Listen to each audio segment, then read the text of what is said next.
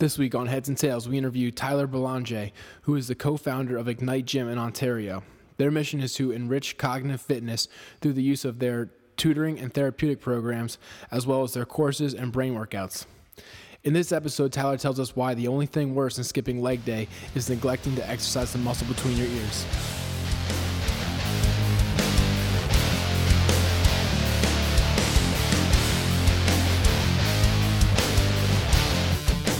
This is Kevin Som, and you're listening to the Heads and Tails podcast.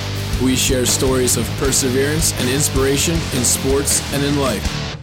Thanks for tuning in to the Heads and Tails podcast. This week I'm interviewing Tyler Belanger. He's the co-founder of Ignite Gym, and their mission is to enrich cognitive fitness.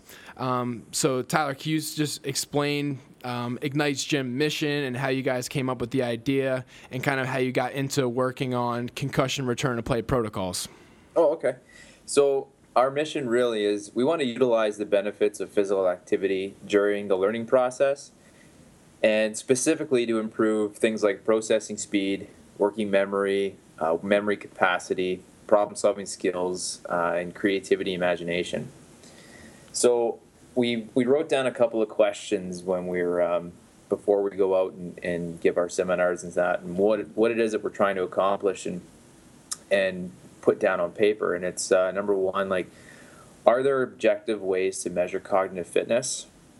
Number two, what are the best ways to improve cognitive fitness without the use of drugs or interventions with a psychologist or mental health care professional, only because those individuals are expensive, hard to get into, and you don't see them on a day-to-day basis. You know, where else can we service mental health in the community, and where can we create, better access to that help? And the third one would be, what can we do on a daily basis to improve intelligence and overall mental health? So those are kind of our driving questions as we go along in our programming. And you guys had an education background, right? You were both in the school system? Yeah. I graduated with a teaching degree, and I spent about 3 to 4 years working as a substitute teacher, trying to find full-time work before I was basically fed up with how a physical education class was running, and I wanted to change how it was running.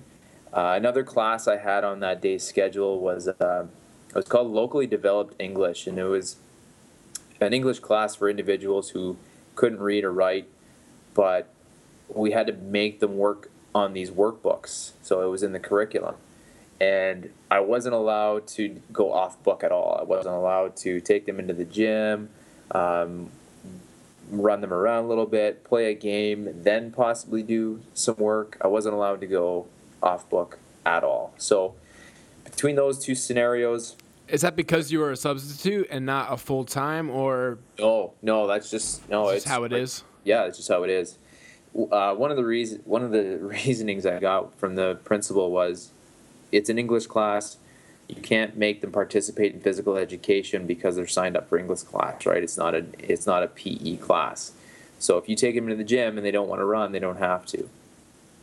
I said, okay. Right. So what do you do? Yeah, exactly.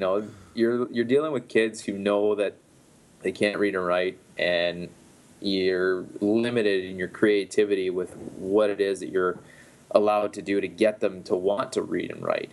Right. So these are kids who had some sort of like learning disability? Yeah. They fell through the cracks. They got passed along, and they're just kind of stuck in this class, and really difficult for them to get out of it. All right. So that was really kind of what sparked the idea for Ignite Gym? Yeah, one of them. The other one was we've always were running as part of CrossFit Catalyst. We were always running smaller pilot projects within that. So we would run a group like a 6-week reading program for kids 5 to 8. So on a Saturday, the kids would come in, we'd put them through some rumble tumble stuff, they'd roll around, they'd do push-ups and calisthenic stuffs, and then they'd bring a book of their own, And then for the last 15, 20 minutes, they sit down and they read their book. And we were getting lots of participation in that program. We were getting participation in one very similar, but with math. And we were just getting kids to participate in their homework, which has been a struggle, I think, for a lot of parents and for a lot of teachers. And so combining that, the success with that program, plus we were working with a couple of autistic individuals, and we were seeing some awesome results there with, just working on physical fitness and teaching them new skills, combined with, our frustrations and almost borderline depression with working inside the school system. It kind of sparked us to say, hey, this is more than a program. This is something that we can create a real change and impact a lot of lives in a better way. So let's go do it. That's awesome. Yeah, it's a really cool idea. All right, so can you kind of take us into what you guys do? I know you guys do concussion baseline testing, right, and also return to plays, and you work with kids with autism and TBI. I think when I talked to you at the Working Wounded Games, you were saying that you work with chemotherapy patients also because they have brain fog. And I guess the main question I'm trying to ask right now is, like, why should someone improve their cognitive fitness? Because, I haven't really heard of anything like your program, until I met you.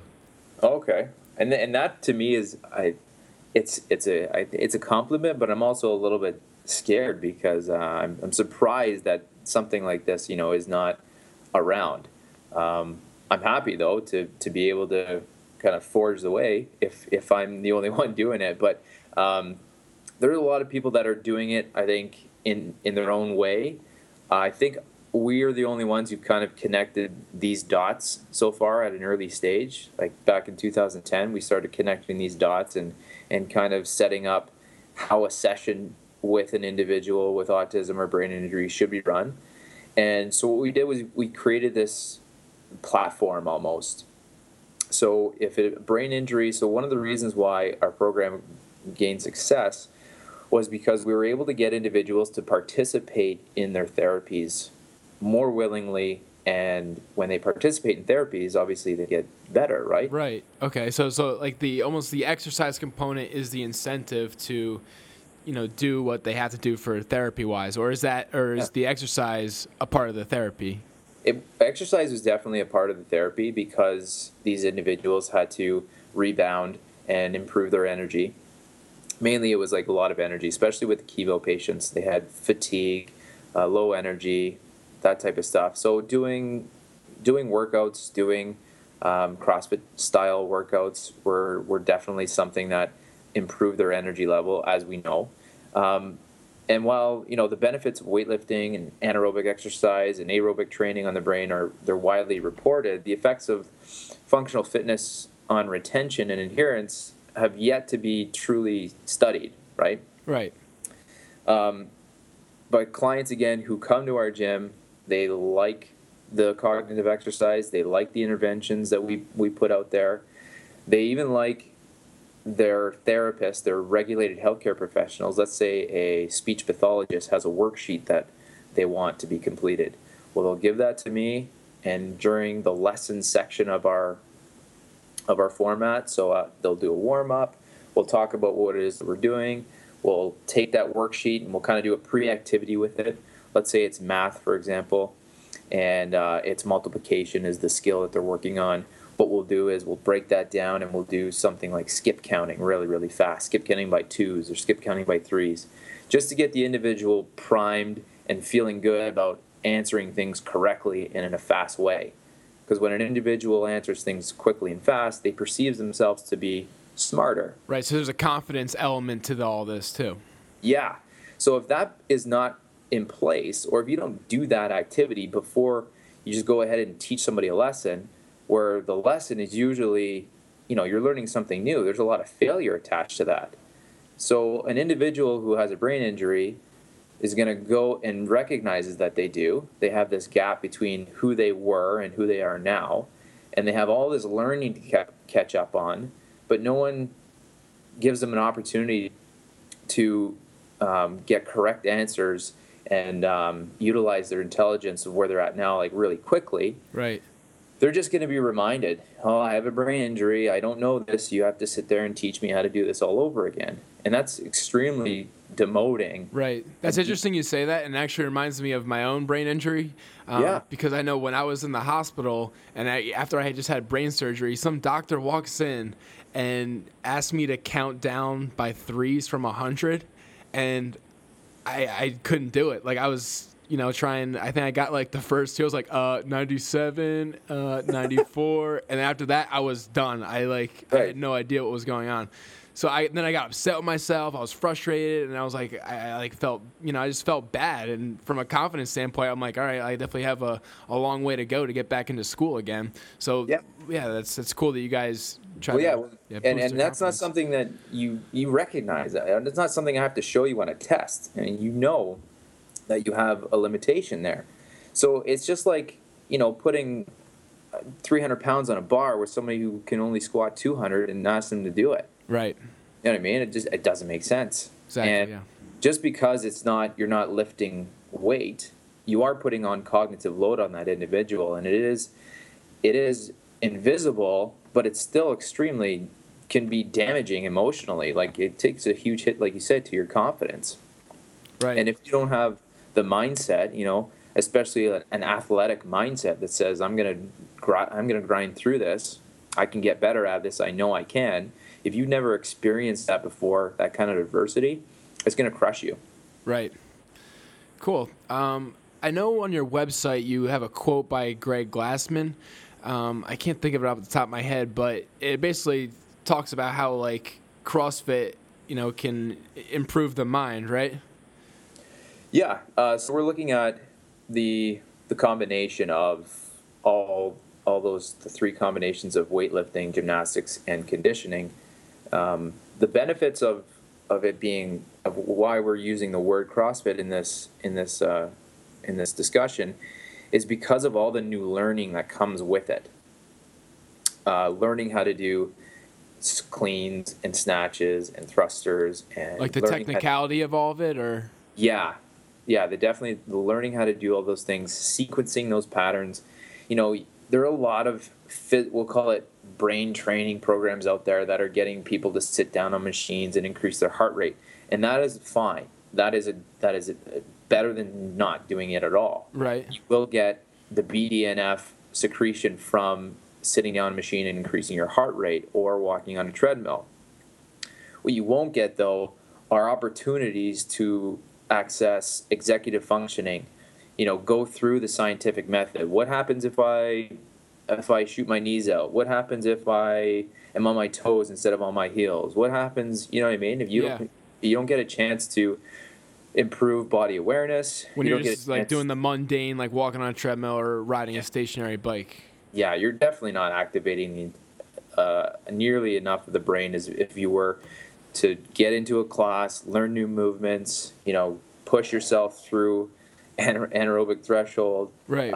And then on top of that, we're putting people through cognitive puzzles, asking them to do word scrambles or asking them to do word searches or simple puzzles just like that, just to start. Right. Yeah, it's really interesting because I work at a physical therapy facility part-time, and we, some of the doctors prescribe return to plays for some younger kids, but it always starts on the bike for 40 minutes, and then it goes to the treadmill, and then eventually they start doing, more athletic type movements. But like you said, they don't have to use their brains really. It's just a very mundane kind of just going through the motions, and it doesn't really replicate what a normal day would be like in either school or sport. So that was really what intrigued me about your return to play protocol. I mean, obviously I'm a fan of CrossFit. I've been doing it for 4 years. You're a fan of CrossFit. But the way that it's able to fit in so nicely and to have the puzzles that you have included in these brain-wise that we'll get to a little bit later, I think it just makes sense. It makes more sense than watching someone's heart rate go up and seeing what that if that gives them a headache or something. Yeah, exactly.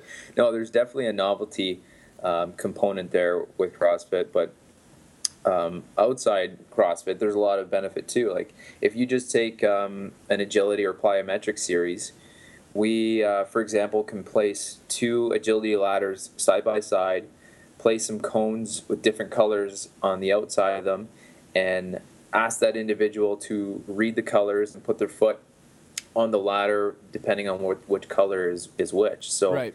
I mean, there's a lot of different ways that you can make exercise novel and throw a cognitive component into it and make them think. You just have to want to, first of all. You have to know how, and then you got to put in a lot more planning than 40 minutes on the treadmill, 10 minutes on the bike. Right.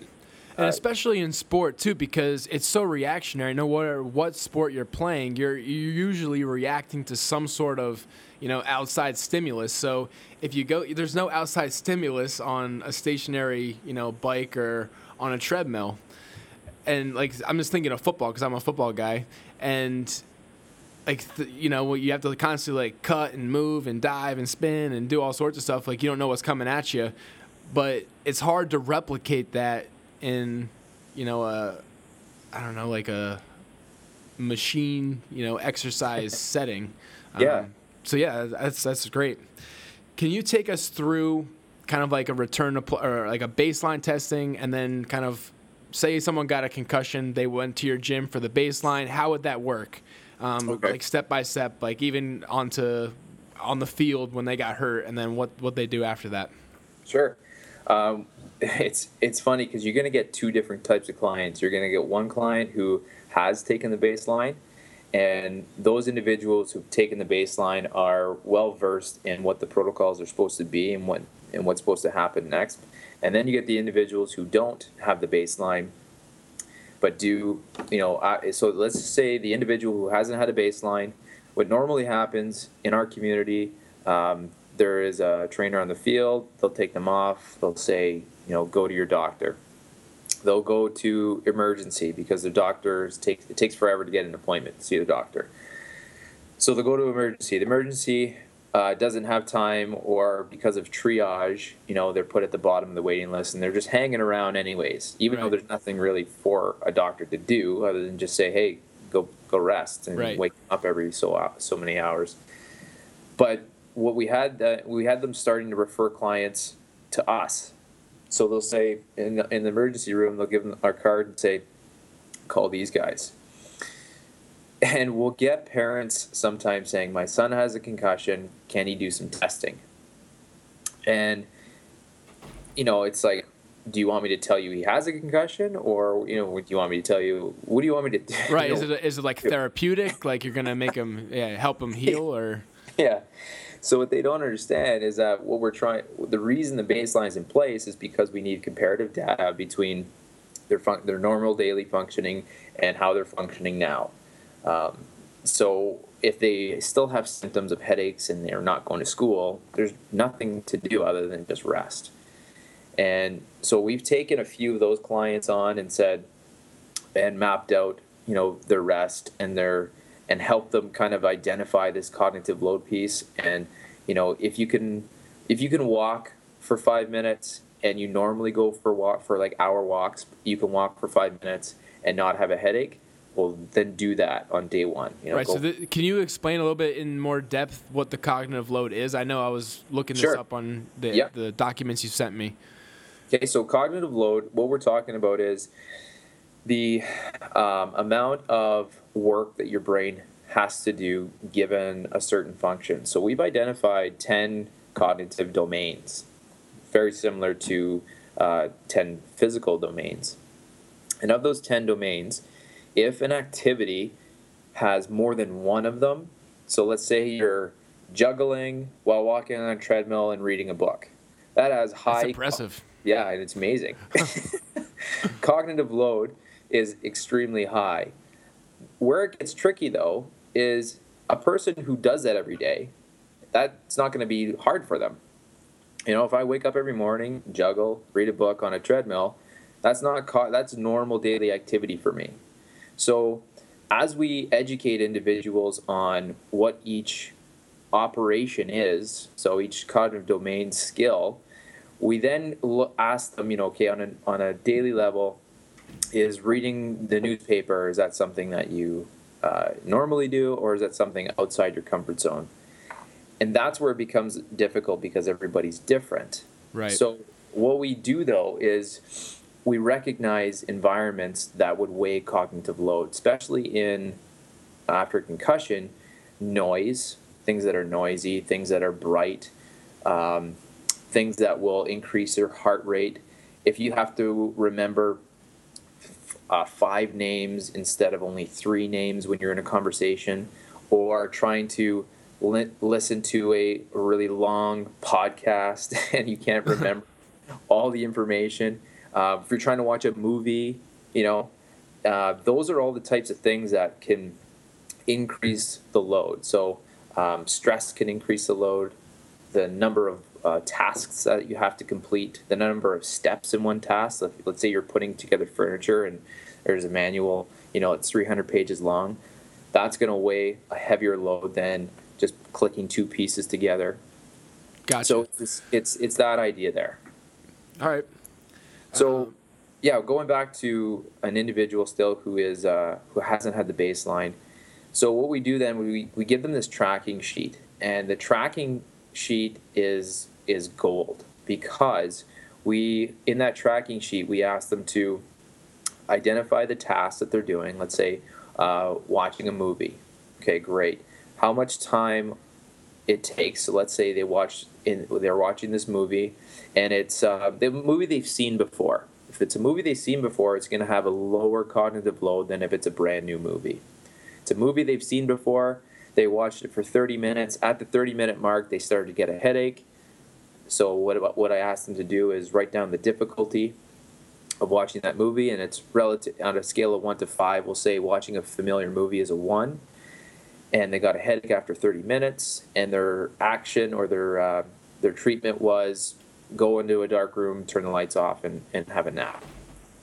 And then what we do then is take that number, that 30 minutes of a familiar movie, and say, okay, if you could do 30 minutes of an activity and get a headache, well, let's look at doing 20 minutes of an activity, because we don't want to push them into headache or into symptomville, right? We want them to participate in an activity symptom-free, and stop, so that tomorrow we can increase maybe by 2 minutes, 3 minutes, something like that. Right, and that actually reminds me of CrossFit too, because it's just like redlining. Like if you're in the middle of a workout, you can't go like 100 miles an hour out the gate because you're not going to last. You need to get to that point where you're like close to, like that point of no return, but don't quite get there, so then you can, continually improve as you go. Yeah, exactly. And this is the education piece of our baseline, our protocol, heavily weighs on just teaching them this part, understanding what cognitive load is, similar to what physical load is, but it's invisible, and we normally take it for granted. I can watch a movie, then I can read a book, then I can do a test, then I can do a puzzle, all in one day. Right. And that's normal. But what happens after an injury, all those things just pile up on you, and you need a break, you need to rest. Right. You can't do that anymore. And so it's about educating these individuals on that, and then finding out areas where they can get to, stop before they get symptoms, so that we can increase it slowly each day or bi-weekly. All right. So that was for a patient or a client who did not have a baseline. Right, because we can't compare them to anything. We don't have a exactly. So what's your communication with the doctors after they go through this protocol symptom-free? After they go symptom-free, then it really is up to the doctor, up to the individual, whether they feel they're ready to go. Okay. If they've gone symptom-free and they're doing normal daily activities, what then I'll say is, once you're symptom-free and you're going to school and you're doing all the things you think you do, come back in and get a baseline done, so that we have information on what you were normally like. Right, that for the future. Yep. Yeah. All right. So then, so you want to talk about the Yeah, let's talk about someone with a baseline. So, do you have like a set, number of like predetermined exercises and puzzles and stuff like that you use for everyone, or is it also individually based? It's for athletes, it's similar. Depending on age, it varies a little bit. For non-athletes, we have to make some adjustments. So there's 4 physical tests, then 4 cognitive tests, and the first physical and cognitive tests are the easiest, we'll say, or the light aerobic stage. The second gets a little bit harder. The third gets a little bit harder. And then the last one is the hardest, which is an interval type training physical activity with the Stroop test. And the Stroop test, I'm sure you're familiar with that. It's where you have to read the word, and it's in a colored ink. So let's say the word is a color. So let's say the word is blue, right, but it's written in red ink. Okay. And you have to use inhibition to say, I have to say the color red, not the word blue. Right. So your brain automatically recognizes the word first, and you have to say, nope, I can't say the word blue. I must say the color of the ink, which is red. Gotcha. So that one there can cause some pretty big headaches, especially after a shuttle run type of physical work. Right, yeah. Just when I did that Scrambled Helen, what I did was 3 rounds. I did a minute and a half on the bike, and then I did the stationary bike, and then 21 kettlebell swings, and instead of pull-ups, I did push-ups because I had already done like 60 pull-ups before that. So, and then there's a bunch of letters. I don't know, about 20 letters, and I had to come up with 6 words after each round using those letters. Yeah. And definitely towards the end, when I was getting more fatigued, it was becoming harder and harder to think of more letters. There's like a million words you can come up with all those letters. But that's it. And that is frontal lobe. That's executive functioning. And our frontal lobe acts like a teacher in a classroom full of 5-year-olds with all have their hand up for an answer, right? And how do you pick which one you're gonna call upon? And when you have an optimal functioning frontal lobe, you can pick and choose and prioritize on who you're gonna pick. But when again, cognitive load increases, let's say your heart rate's up, you're stressed, you had an injury or whatnot, that becomes more difficult. And if we can measure the difference between when you're what you normally are and then if you've had an injury, and we can see that there is a difference, and all it says is you need more rest. That's the gold standard for healing in a brain injury, right? It's just rest. So you decrease the cognitive load.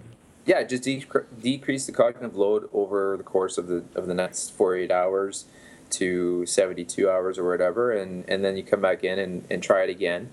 And again, as long as symptoms are free, they haven't gotten any worse, and we can slowly work back up to our original score.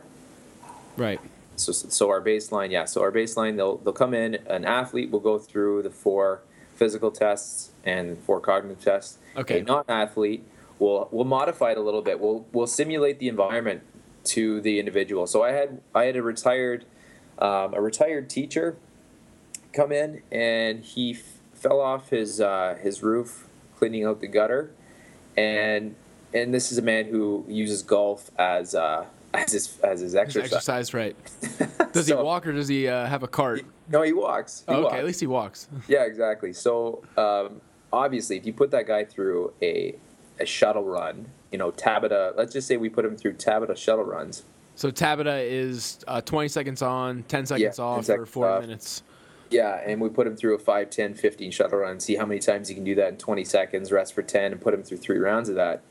Good chance we're going to see some concussion-like symptoms arise, even if he doesn't have a concussion. Yeah, he's going to yam just because he's out of shape. Yeah. So we got to modify that environment to match what he normally does. What would be his light aerobic, his light day? His light day would be walking around the house. Right. More than that, walking up a set of stairs would be a little bit more difficult. Walking up the stairs, maybe holding onto a med ball, simulating carrying groceries. And then something like yard work, where you're bending over, picking stuff up, carrying it across, bending, putting it down, let's just say gardening. So we would use kettlebells. So pick them up, walk 5 meters, put them down, spin around, grab something else, that type of thing. Right, just like he would be doing if he's just walking around the house. Yeah. All right. Yeah. So we modify the environment for that non-athlete, for that individual as well. So after we have the baseline and the individual receives a concussion, we give them a reference card, and by all means, go to your doctor first. That's important, just to get an assessment, because I don't want to diagnose. I'm not allowed to diagnose, nor do I want that responsibility. So the diagnosis should definitely come from the physician. The physician then is aware of our protocols and is very willing to hand over the individual to us to take care of and to program, and to identify the areas of cognitive load and say, okay, going to school for half a day on Tuesday, the next day maybe go to school for a half a day and go for a walk. And if you don't have any symptoms, try increasing it on Thursday. So we're almost like running a program for them. Right. Yeah, cool. Yeah.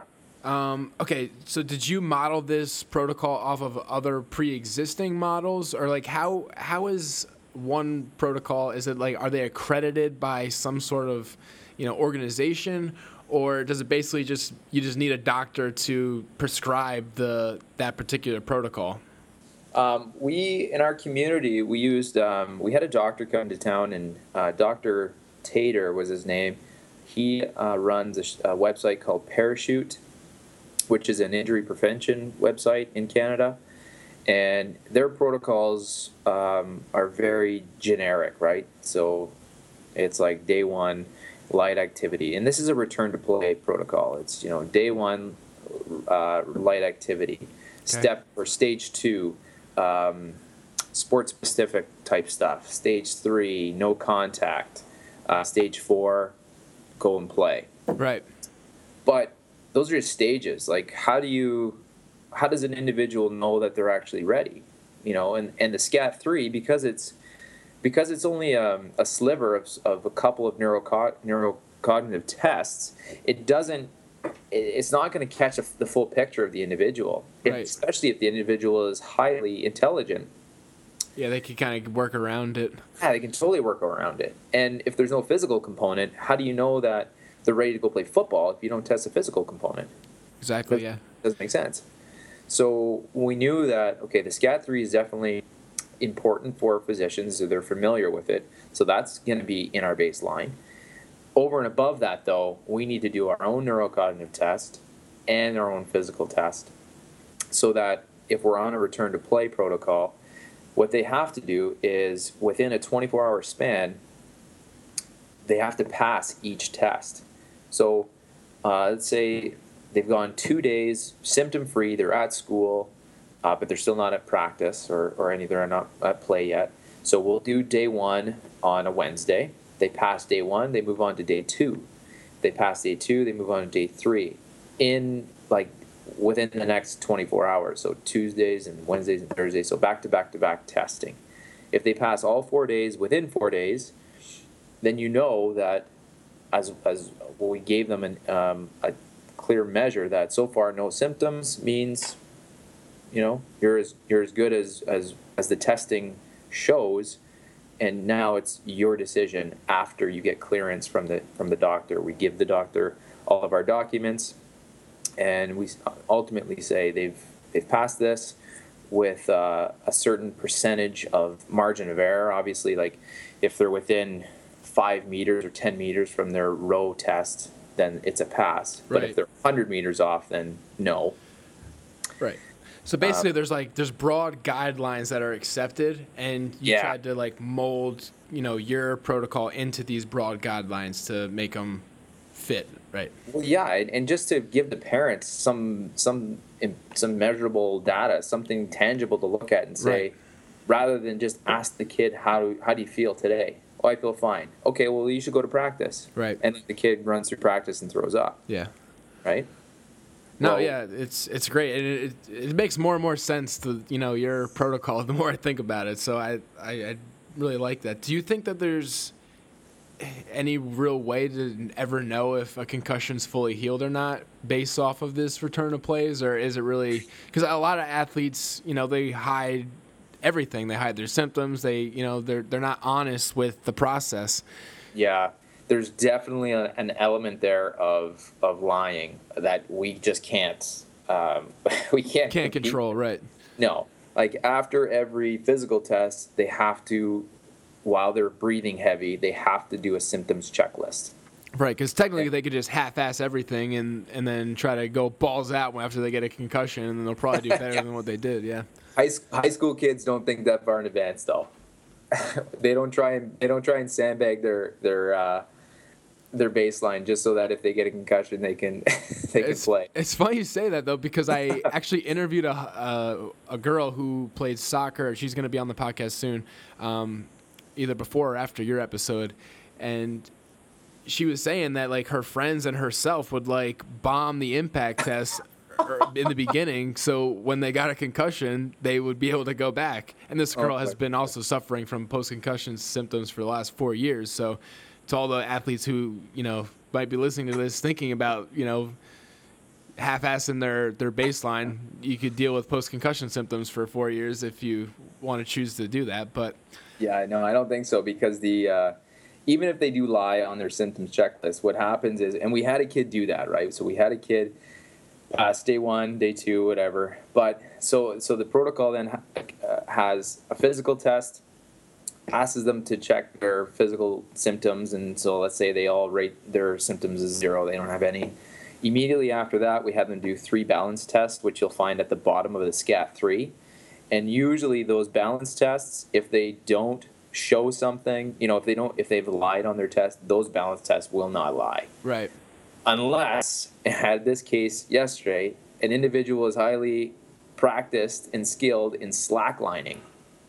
This guy slacklines with his family a lot. Do you know what slacklining is? No, I have no idea. Okay, all right. So slacklining is tying a piece of nylon rope to some trees. Yeah, and walking on it. So basically, I didn't know it was called that. I've seen it. Yeah, basically the best balance in the world. So he obviously passed his balance test, and then when we got into the cognitive test right after that, so it goes physical test, rate your skills or rate your symptoms, do the balance test, then do the cognitive test, and then during the cognitive test his face goes white. Yeah, can't fake that. Can't lie your way out of that one. No. So even though there is an element there where they can kind of trick you, so far the testing, the way it's been set up, you can't pass it if you're not fully functioning, fully healed. Right. Well, not fully healed, because again, I'll get to that question about being fully healed in a sec. But they're not ready to go back onto the field. Right. And what's really nice is it's showing that individual, you're not ready. Look how you're feeling right now. Is this normal? And then, coming around and saying, you know what? No, I feel like crap. I do feel dizzy. Maybe I am not ready. And getting a high school kid who has everything on the line, right, to play football. It's their life. Right. It's why they wake up. It's why they go to school.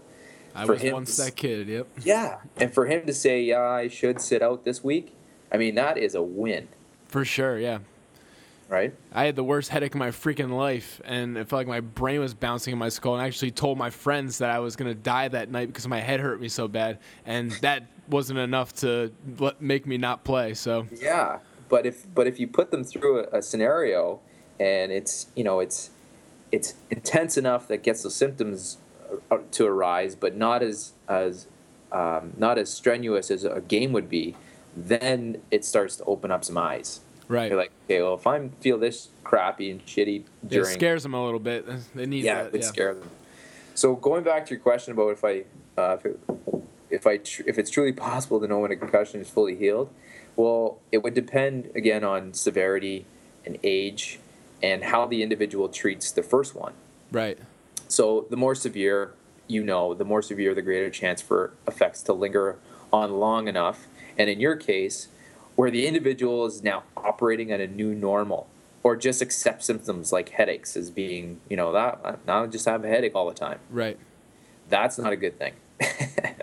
If they just accept these symptoms now, accept feeling shitty. Yeah. Yeah. As for age, again, so cognitive impairments in executive functioning could reveal themselves when they reach adulthood, but environmental and developmental factors do have a role. But if they're really young, like 12, 13, those executive functioning skills aren't fully developed yet, but they're also still acting like kids. And you can also still blame it on them being a teenager too, if they're acting out or if they're exactly. Yeah, it's hard to. Yeah, but it isn't until adulthood when you start realizing that they're still acting like teenagers that you have to go back and say, well, you know what, they did have a concussion and we didn't treat it, and. Exactly. That's why I'm so immature still. That's right. That's why. That's right. I had a big knockout too, and I blame my immaturity on my knockout. There you go. Yeah, I'm gonna tell my girlfriend that. But I feel being symptom free while operating at or as close to your pre-injury functioning is all that an individual really needs to forget that they've been injured. Yeah. And move on. No, I agree. Okay, can you start talking about how you guys came up with the idea for the Brain WOD? So every day you guys post a workout that also has some sort of cognitive testing in there. So is this like, do you think this has some preventative qualities as well as therapeutic qualities? And why should someone follow this programming over, the main site maybe for CrossFit programming? Well, I mean, I don't think they should. I think individuals need to add some puzzles into their day, or this stuff into their programming. So as like a supplement to what they're already doing, right? Yeah, not over and above. I mean, we can't even compete with how well CrossFit has been how well it's been doing for making people healthy and fit. Right. But what hasn't been out there yet is the evidence on if we can improve cognitive fitness so much as to eliminate Alzheimer's or improve memory or overcome a brain injury. We're working on that, and that's kind of where we're going with this Brain WOD. If we post this stuff and people participate in it, that's exactly what we need. We need people to participate in these interventions as much as possible in order to show some kind of positive change. Right, like they could say, like, I did this for the last 20 years and I didn't get, Alzheimer's. Especially, It'd be interesting with someone like me who's had so much head trauma in their life. Like, I'm sure down the road I'm going to have some sort of issue. And say I incorporate this into my workout and I end up, fine, live until 80 or whatever, and I never had any cognitive deficits. So right, and way back when, I think it was 2011, maybe it was 12. But I emailed. Are you familiar with Chris Nowicki? Oh yeah. Sports Legacy Institute. Now it's called something else. It's like I forget. Like they changed the name recently, but yeah, Sports Legacy Institute. Yeah. So I emailed him a question that I had, and reviewing some of the studies, like the NUN study. Are you familiar with that study? With what one? The NUN study. NUNN? Yeah.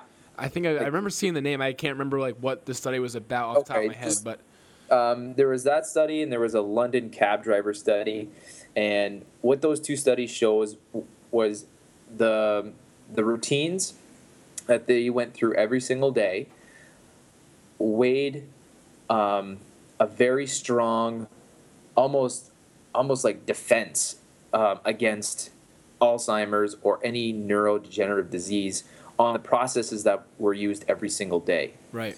So every single day these nuns had their routine down, and they always did the same thing every day for years and years and years. Those processes in the brain were resistant to Alzheimer's, even though signs of Alzheimer's were on the brain during autopsies. They just never saw the effects, you're saying? Right. Yeah. Right. So those processes never were affected by Alzheimer's. They didn't forget to do what is the process. I forget what it was. Same thing with the London cab drivers. They still had the map intact even though, let's say, they forgot how to brush their teeth or forgot what a toothbrush looked like. Right. So if we're looking at individuals doing something every single day, and that procedural memory or even the generic memory for facts and things like that, semantics, if we utilize those things every single day, just like if we strengthen a muscle, we work out, we're going to get strong and we're going to be anti-fragile to those things. Right. So what happens to most individuals, though, after they get a job? They settle. Stop. Yeah. Right? Usually you settle, you stop learning new things, and then look at your grandparents now. The internet and the computers are the devil. They don't get it, and they don't want to get it. Right. Right? So you can get crusty in your old age and not want to learn anything. But learning new things is extremely important. So we want to generate interest around that. We also want to generate interest around doing puzzles every single day. And we want to generate education around what these puzzles can do to specific parts of your brain. Because without asking the question why, some people just won't do it. If we can't answer the question why, if someone asks it, why am I doing math? Oh, yeah, it's like with anything. Yeah, why should I do this? Yeah. Yeah, and it's going to be a hard question to ask. But if we can make it fun first, then they'll do it. Right, because then they might just do it because it's fun, as opposed to the why. Yeah, exactly. That's their why, because it's fun. That's their why. Yeah, and that's where we start. We start with play. We start with interest, and then as we go along, we start to make connections between math can improve, or participating in puzzles that have a math component can improve computation, which is your ability to generate what is needed, what order of operation is needed to complete this puzzle. Do I have to add, then subtract? Do I have to multiply? Then what I mean. It's about choosing what type of operation you're using to solve the problem. The old PEMDAS. Please excuse me, dear Aunt Sally. PEMDAS, exactly. Then there's the calculation part of the brain, which says it's basically the counting piece. So in a math problem, not only do you have to identify what it is that you're doing for operation, but then and after you've identified that, you have to count properly. And our evaluation then on that, whether a person is getting better, is we start with processing speed, right? Yeah. Can they do it faster? We do it with accuracy. Can they do it? Can they get them all right? And then the third one is, can they do it right? Can they do it fast? And can they do it under some kind of interference, whether that's a delay in time, whether that's having multiple things happening at once. We kind of increase the cognitive load once we know that they're able to handle something. Right. So if I was to put you through a math workout right now, we would start off with some skip counting, skip count by threes on the way up. We wouldn't have you 100. What? I don't want to relive any horror moments. We would do something you can do. Well, as long as you don't charge me $2,000 like that doctor wanted to, just for asking me to count down by 3, I'm cool with it. So.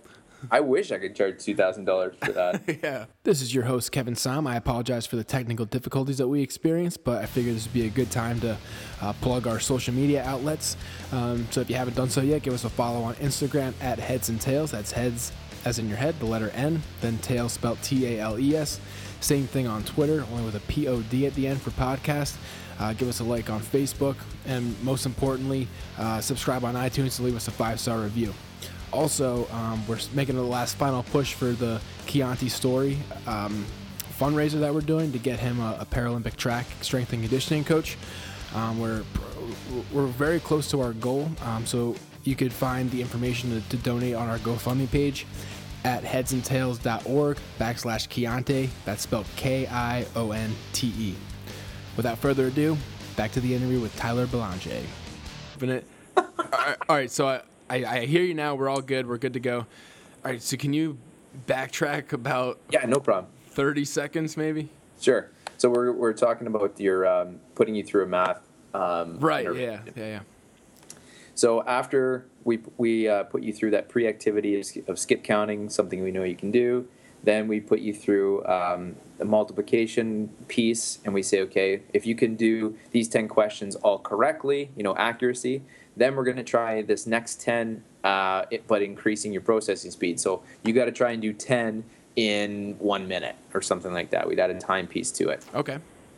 And if you pass that one, then we go on to interference. So then we would say, okay, I'm going to show you this question. Then you're going to have to go do some wall balls.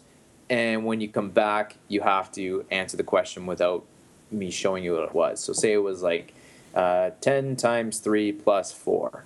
I show you that. I turn the page over. You go do some wall balls, maybe 10 of them. Then you have to come back, and without looking at that question again, remember the question and then write it down. Yeah. All right, cool. So that would be a delay or multiple task, our interference piece. And then we record all that stuff down. And then you have this piece of information that says, I can do computation calculation, multiplication, here's my accuracy, here's my processing speed, and here's the interferences that I was doing on this one worksheet. And I think what I'm looking at doing is taking that information and creating almost like a value for the individual. Like if we can say like a score, yeah. Yeah, like if we can say, how you can put renovations on your house and increase the value on your house, right? And so, yeah. What I'd like to see is that happen. We're already, the physical piece is already taken care of. Already, people are you're using WOD tracking devices and apps to track your fitness levels, and that's great. That should be increasing your value or your stock. Now we want to look at, not only can your job or maybe even your income determine your value, but so should your participation in cognitive interventions. Right. Whether I'm going to start implementing this stuff into my routine for sure. Yeah, whether you have a head injury or whether you've had familiarity with head injuries, whether you've had a whole bunch of them or you're just fine. And those are the individuals that aren't, going to step up and say, hey, I'm going to try this. Right, I should do this, yeah. Yeah, because they don't feel they have anything wrong with them. But like you said, if you have that value, like if you're increasing the value of your brain, it's not just going to help you in working out, but it can help you in, at work or at school or whatever you're doing. Yeah. Yeah, we'll have to show individuals that by participating in this, you're going to get something out of it. Right. And that piece there is going to be hard to convince some people, but again, we're committed to doing that. Cool. We're coming up on time. You want to maybe say like one of the ultimate success stories that you've seen like through your program, and then also kind of talk about what your goals for the future are and plug your website, social media, any of that stuff. Okay, well, I'll go real quick with future real quick. Personally, I'd like to see more baseline testing. And I'd like to see it become integrated into the starting of the season. So you go and buy new cleats, you go buy new gloves, a new hockey stick, and head over to Ignite Gym and get a baseline test. Exactly, it's part of the checklist, man. Yeah, no, that's good. Step onto the field. But I'd also like to see non-athletes value the baseline as well, as we just talked about. So baselines are good. Baselines involving physical and cognitive components are better. And we don't know yet what best might be. I think we're still searching from that, and I think collaborative efforts between programs like yourself and us and other medical professions could really get together and do some really good things. And so as far as success stories, for me, it's been one football athlete who is really disappointed at the first game of the year. He got a concussion and was upset that he was going to miss his entire senior year. And we were able to show within 2 weeks that he can do he can meet his baseline scores for everything and be symptom free. Right. So he had a baseline test. Yeah, he had a baseline test. First game of the season, hit hard, was smart enough, and his parents are smart enough to say, let's go get checked out. And did. He failed day one testing. So after concussion, I usually wait. It's mandatory to wait 2 days before we even start testing at all. after a hit. So he waited. So he got hit on Saturday. We didn't start testing until Wednesday. Passed. Did I say? Yeah, he passed day 1 but failed day 2. So then he had to wait a full day before we did day 2 again. And then after we waited that day, he passed day 2, day 3, day 4 back to back. Went in, got his doctor's note. Did 1 week of no contact practice. Still no symptoms. The following week, so he was basically out two almost 3 weeks. Third week, he went back in the game, and he was fine the rest of the season. So I mean that's nice to see. And then the other one was an individual, not a retired teacher, but a university professor who hit his head on a sailboat while he was getting it ready for the season, and it would have ruined his summer because he not only wanted to go sailing, but he had to prep for next semester's courses, and he couldn't look at a screen. So what we did was and he didn't have a baseline. So what we did was we took his cognitive load his cognitive load assessment and said, okay, these are the tasks that you normally do. Let's put a time on some of these, diminish the time, diminish the screen time. You're going to work for 20 minutes on this project here. And we kind of mapped out his whole summer, and he responded with an email saying, absolutely thanks, because, there's some days where I would have went too hard, I would have done too much, and I would have slowed progress down. Nothing I'm going to do is ever going to speed up our symptoms, or going to speed up recovery. What I will do, though, is prevent individuals from participating in activities that will slow them down in the recovery. And so I'm going to make sure that their progress is slow. They don't go into that symptom list, and and then they can heal. Awesome. Those are 2 great stories. Thanks for coming on the show. I really appreciate it. Where can people find you? What's your website and Instagram, Twitter, Facebook? Yeah, I'm not on Instagram or Twitter or any of those things yet. I'll get into that soon. I think I'm going to have to, but www.ignitegym.com. I'll include that in the show notes. And you can email me at tyler@ignitegym.com. And and that's it for me as far as and there's our Facebook page too, Ignite Gym Facebook page. But I know anytime that anybody has questions or something, a direct email is always the best. I like talking to people that way. Is it all right if I include your email in the show notes? Yeah, absolutely. All right, I'll definitely do that. And I'm definitely going to start doing the brain waz in my workout routine. Yeah. And I appreciate you taking the time out of your day to do the interview. No problem. And I'll talk to you soon. Yeah, my pleasure. Thanks, Kev. All right, thanks, Tyler.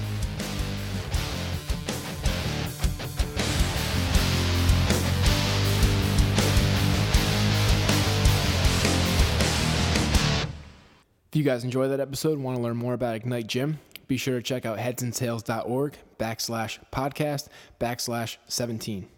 See you next week.